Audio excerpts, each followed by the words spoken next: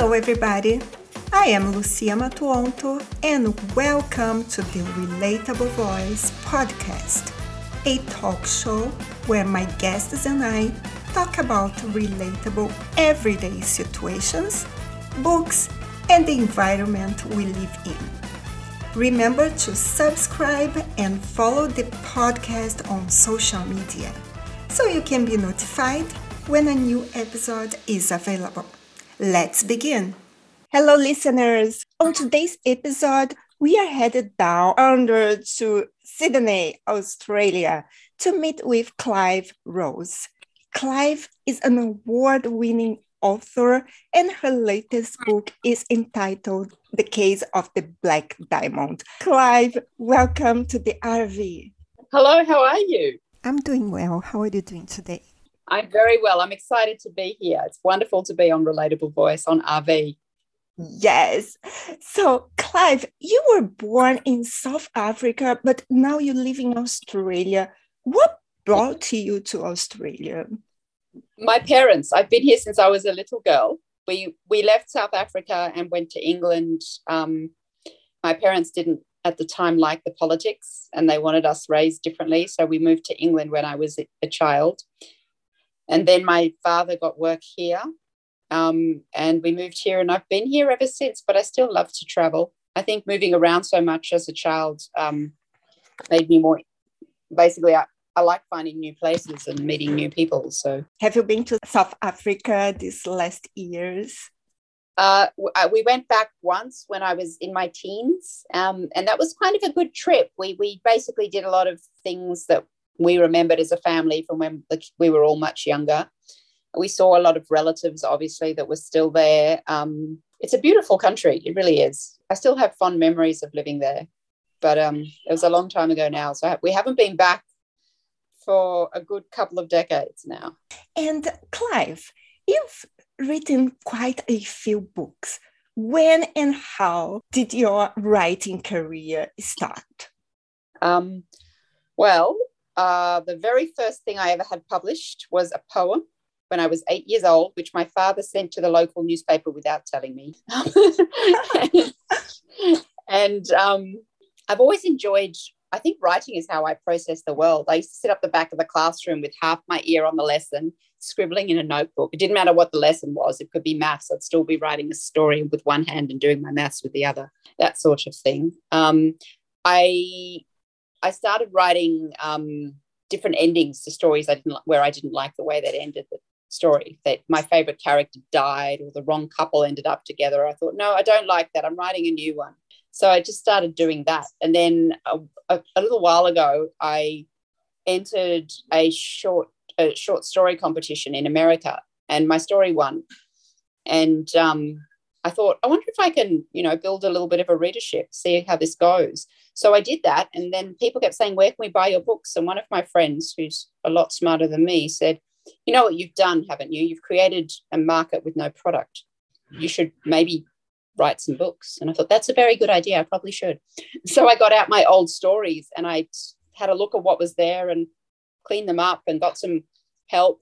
And I went to a writing conference and I pitched them to a publisher and I was lucky enough that they took a chance on me. So, yeah, it was pretty exciting. Oh, congratulations. I'm happy that your friends told you to start writing the books. Yes, it's harder than people think. Yeah, sometimes we don't believe that we are able to do something and then someone just come and tell go. And then that's what we just need to be pushed. Yeah. I mean, I've always written, but honestly, I write a whole novel and it sits there ready to go for weeks on the end of my desk and I haven't got the guts to send it. I'm trying to get better at that part of it. I've actually got a friend now and that's her job. She rings me once a month to go, is that still sitting on your desk or have you sent it? Mm-hmm. I'm very grateful for friends like that. Yeah. And your latest book is called The Case of the Black Diamond. It is a sequel of the Sweet Christmas Secrets Regent's Holiday Anthology. Can you quickly tell us what the book is about? I I think the two have gotten confused. I had two novellas in two different anthologies. The Case of the Black Diamond was in The Secrets of the Soho Club, and that's a mystery and a romance about a spy who works for the Prince Regent and a lady spy who works for the princess. And they stumble onto the same case together and they're trying to figure it out. And, of course, they fall for each other along the way. And then I wrote the sequel. It was a 2-part mystery, and the sequel was going to be published in Sweet Christmas Secrets at Christmas, but Sweet Christmas Secrets was a sweet anthology with no steamy scenes, and my stories tend to be rather steamy, so I had to move it to a different anthology. It will be released, but it'll be released this year in The Secrets of the Soho Club, the Christmas at the Soho Club anthology at the end of this year. So The Case of the Black Diamond is a mystery based around the political situation in Regency England at the time in 1820 was very interesting. There were riots after the wars. People were having a very rough time. There was not a lot of work. Food prices were high. The French had just chopped the heads off all of their aristocracy, and the British were a bit worried in case that became something everybody did. So the King and the Queen's spies were very busy trying to find out enough information to keep everyone's heads in place. So I took one of those stories and I based it around the intrigue at the time, the prejudice against Irish Catholics. And one of them gets suspected of a crime, and the other one of the spies is Catholic, and they come to try and solve the crime and get this person set free. And that's what the story is about. So you have to research a lot for your books. Yes, it's I actually really enjoy that part of it. I really do. And I mean, I get very fussy about it. I get halfway through writing something, go, I wonder if they would have sat this way on a horse or sat that way. How many bullets can this type of gun fire at one time in 1820? I don't know. Can he shoot her twice, or does he have to reload? And I have to go and find all that out. And it's very interesting to me. I find that fascinating. If I'm not careful, I could spend all day researching and not write a word. Yeah, and you learn a lot when you research and write some historical novels. And Clyve, what inspired the story and the characters? Are they inspired by anyone that you know? Or can you tell us, please?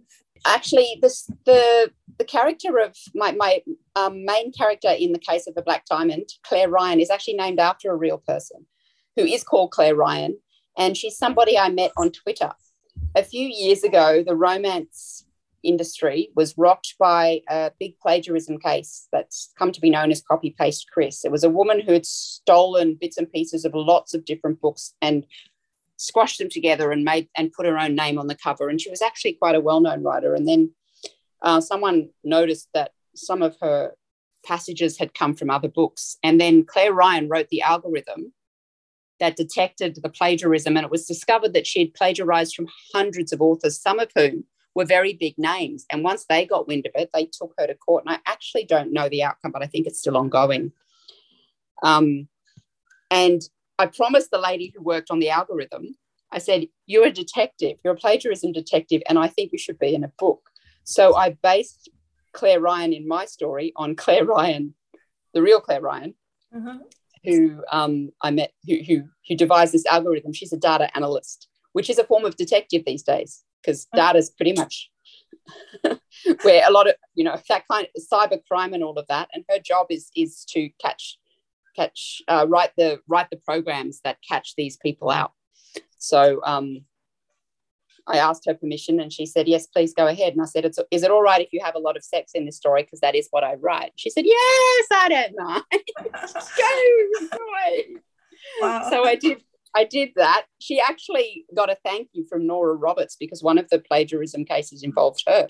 And that was pretty exciting. She did a Twitter post, and then I posted bits and pieces of my story saying that I'd named my character after her, because I promised her I would. And it was a lot of fun to name it after a real person. And I tried to give her a lot of the similar qualities. Claire, the real Claire Ryan, is Irish. So is my character, and therefore Catholic. And being Catholic in 1820s Regency England was not actually easy or fun. No. So they were very much an underclass and persecuted. So I wanted to bring that in. The Catholic Bill was a political hot potato at the time, and all of that's part of the story. Interesting. And I believe she must be happy to be part of it. Yeah. She was. She's a writer too, but she writes more fantasy, swords and Tolkien sort of stuff. So it didn't impinge on what she did, and I got to have fun. And I'm very fond of my character, and I'm not done with her. She makes an appearance in the one that came out at Christmas, in The Love Sweet Arrow, because she's not just a spy, she also runs a perfumery. And yeah, in the sequel, her life gets even more complicated and interesting because the Queen comes under investigation, which is something I think would make a fantastic TV series. Actually, they did investigate the Queen. It was a very big deal in 1820 and 1821. Wow, I like this idea, Clyve. I think so too. I just gave it away to the whole world, didn't I? But I still think it would make a great story. I think so. I will read it definitely because I love this kind of books, really. Good. I've just finished the sequel to my debut novel, which I had a lot of fun with. And then I'm going to get back to Claire Ryan and Alexander Lindsay. And they're supposed to be part of a 5-book series, so I've got a lot of work to do there. Where they become a little detective couple and solve crimes together. And Clyve, are you a full-time writer? I was, and then during the pandemic, I bought into a business. So which has some connection to my writing, because I bought into a talent agency, and now I'm looking at getting audiobooks made using the talent of the people that I help get film and TV roles. So yes, I do write full time, as well as work with talented people on their performances. So it's all about storytelling, really. And it's a dream job.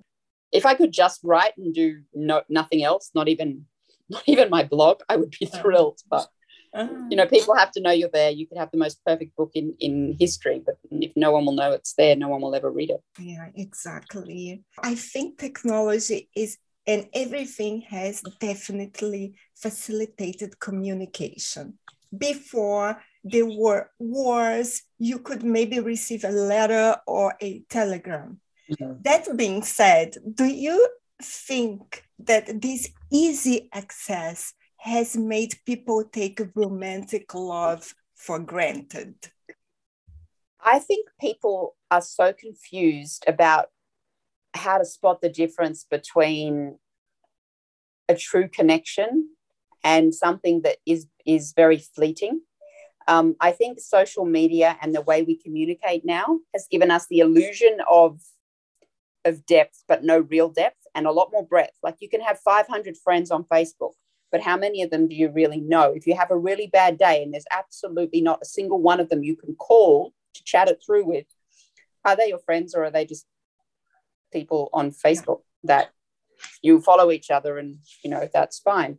But they're not your friends, really. The fact that people struggle to tell the difference is interesting, and I think sad. I've had moments where I've had a terrible day and I can't think of a single person to contact about it. And I think, well, if that's true, then having 15,000 followers isn't all it's cracked up to be, really. So I think a lot of people have been confused by. I have a big issue with the commoditization of love, making love a product. You can't do that with people's genuine feelings. And that is what dating apps and dating agencies and all of those things are designed to do. That is what chocolate boxes and Valentine's Day cards are that's what they do. They turn love into an industry. And actually, you can't do that because everyone's heart is different. And the minute you systemize something, yes, you can make money out of it, but it loses its soul. So I don't know. I think someone can give you all the gifts in the world and not love you the way you want to be loved. And it doesn't matter if they think that they love you. If your heart isn't happy, then it's not love for you. And that means it's not love, period. I love what you said. Clyve, is there a message you'd like to leave for our listeners? Learn how to listen to your instincts. I think that's something that we unlearn, or we're taught to unlearn at a very young age when we're too busy competing with each other at school and at sport and at work. And we forget how to just hear ourselves. This is a world that makes its living off of trying to grab your attention. And don't forget to give that attention to yourself, because no one needs it more than you do. No one needs you more than you do. Nobody. Doesn't matter what, if they think they do. You should always belong to yourself. So, Clyve, where can our listeners find you and, of course, your books? Well, my website is clyverose.com and everything's on there. They can also find the books on Amazon, and I'm on Goodreads and BookBub. I'm also on Twitter and Instagram, and I have a Facebook page. But if they join my newsletter, that's probably the best way to find out what I'm up to. And they can do that on my website. Wonderful. And are you planning to write more historical romance fiction, or you think, have you ever thought about writing mystery? Yes, I would like to do a Regency mystery series, and that is something I am closely looking at with Claire Ryan, my character, who I'm very fond of, because I'm by no means finished with those guys. There's so much I could do with that. The thing about the romance is you would have to have a new romance for every novel if I kept it in the romance genre. But if it was a mystery, then I don't have to do that. I kind of like the idea of having a will they, won't they over a whole series of books. A little bit like the Miss Fisher series, which I very much enjoyed with her and her inspector. So, but not set in the 1920s, and totally not stealing anything from Kerry Greenwood, who is another Australian author that I think very highly of. And Clyve, what is your writing process? My process is much more refined than it used to be. It used to be very messy, and now it's only a little bit messy. I research, I come up with an idea or a scene. Sometimes it's a word that I'm like, must write a book around that word. I like it. And I'll go and I'll research a lot. And when I think I've got enough, knowing I don't have everything, but I've got enough, I get started. I pen a few scenes, I put some things together, I move things around, I give people names, I join them together. And the first draft is always the hardest. It's always awful, but you can't work with nothing. So you've got to make the clay. You have to make the clay before you can even try sculpting anything beautiful out of it. As I'm going, I make loads of notes. I'm like, yep, find out more about this. What about that? Da, da, da, da. And then I go and I do the extra bits of research, and I find out some things that I think I wanted to happen can't have happened because things didn't exist or wasn't possible. And then other areas, and so I change the story to fit what's possible for the time. And then I go back and check that the characters are doing what they're supposed to do, that they evolve, that there's growth, that there's development, that there's relationships. And I don't pay attention to anything like dialogue and character until about the 5th draft. And then I start going through and getting quirky with them and going, yeah, this one likes to bite pieces of her hair when she's nervous. That guy fiddles with his collar buttons when he's talking to a girl or whatever it is. And I give them things that are special to them. When this person drops things, that's what he says. When that person drops something, they have a different bad word, whatever. And then they become people with their own little likes and dislikes. But I always have I start with a basic flaw and a basic thing that they're really, really proud of or good at. Sometimes it's determination, and then they might be stubborn, because that's the flip side of determination. And there are times when they're doing things where being determined is good, and there are times when it's not. And I put them in situations so the reader can see how it works for them and how it might not. And then it turns into a story. And I always have a clear idea of where I want them to end up and where I want them to start. The middle kind of, I feel my way through. And I always have an outline, and I never, ever stick to it. It never works out that way. I always try to, but then it just goes off. And I'm like, no, I just let that go. So some of it's organized and some of it's organic. My writing process is like, I first come up with the characters. I need to, think about their faces, their clothes, and then I start with the plot. And Clyve, I never know what is going on. I don't know how it is going to end. I prepare very little beforehand. I think that's amazing. And I don't think I could start writing without a plot, but I do say this. I don't think I stick very well to anything I prepare. So you're probably saving, you probably save way more time because to just dive in. But I think always have an idea of character too. I think that's important. But they do evolve a little bit, and they have to kind of, because if they end up the same way they were at the beginning, then what's the point of reading their story, really? But yeah. So that sounds really interesting. I'm going to try that. I'm going to try not having a clear plot. See how that goes for me. I think in a mystery, the mystery one that I wrote, where there was a mystery plus a romance, I had to have a very clear plot. But it was based on a real event and a real crime that happened in 1820. So it was kind of defined for me. For sure. I knew who the criminal was going to be and everything. It wasn't a surprise. Yeah. Yeah. In this case, you need to have a plot. And Clyve, it was so lovely to speak with you today. I really want you to come back. Oh, I would love to come back. Thank you very much. Thank you. You take care. It's been an absolute pleasure to come on, and I'd love to come back anytime. If you enjoyed this episode, be sure to subscribe so you'll be notified when the next one is posted. Please rate this podcast and share it with your friends. Thank you for listening, and remember, relationships don't exist. Relating does. Until next time.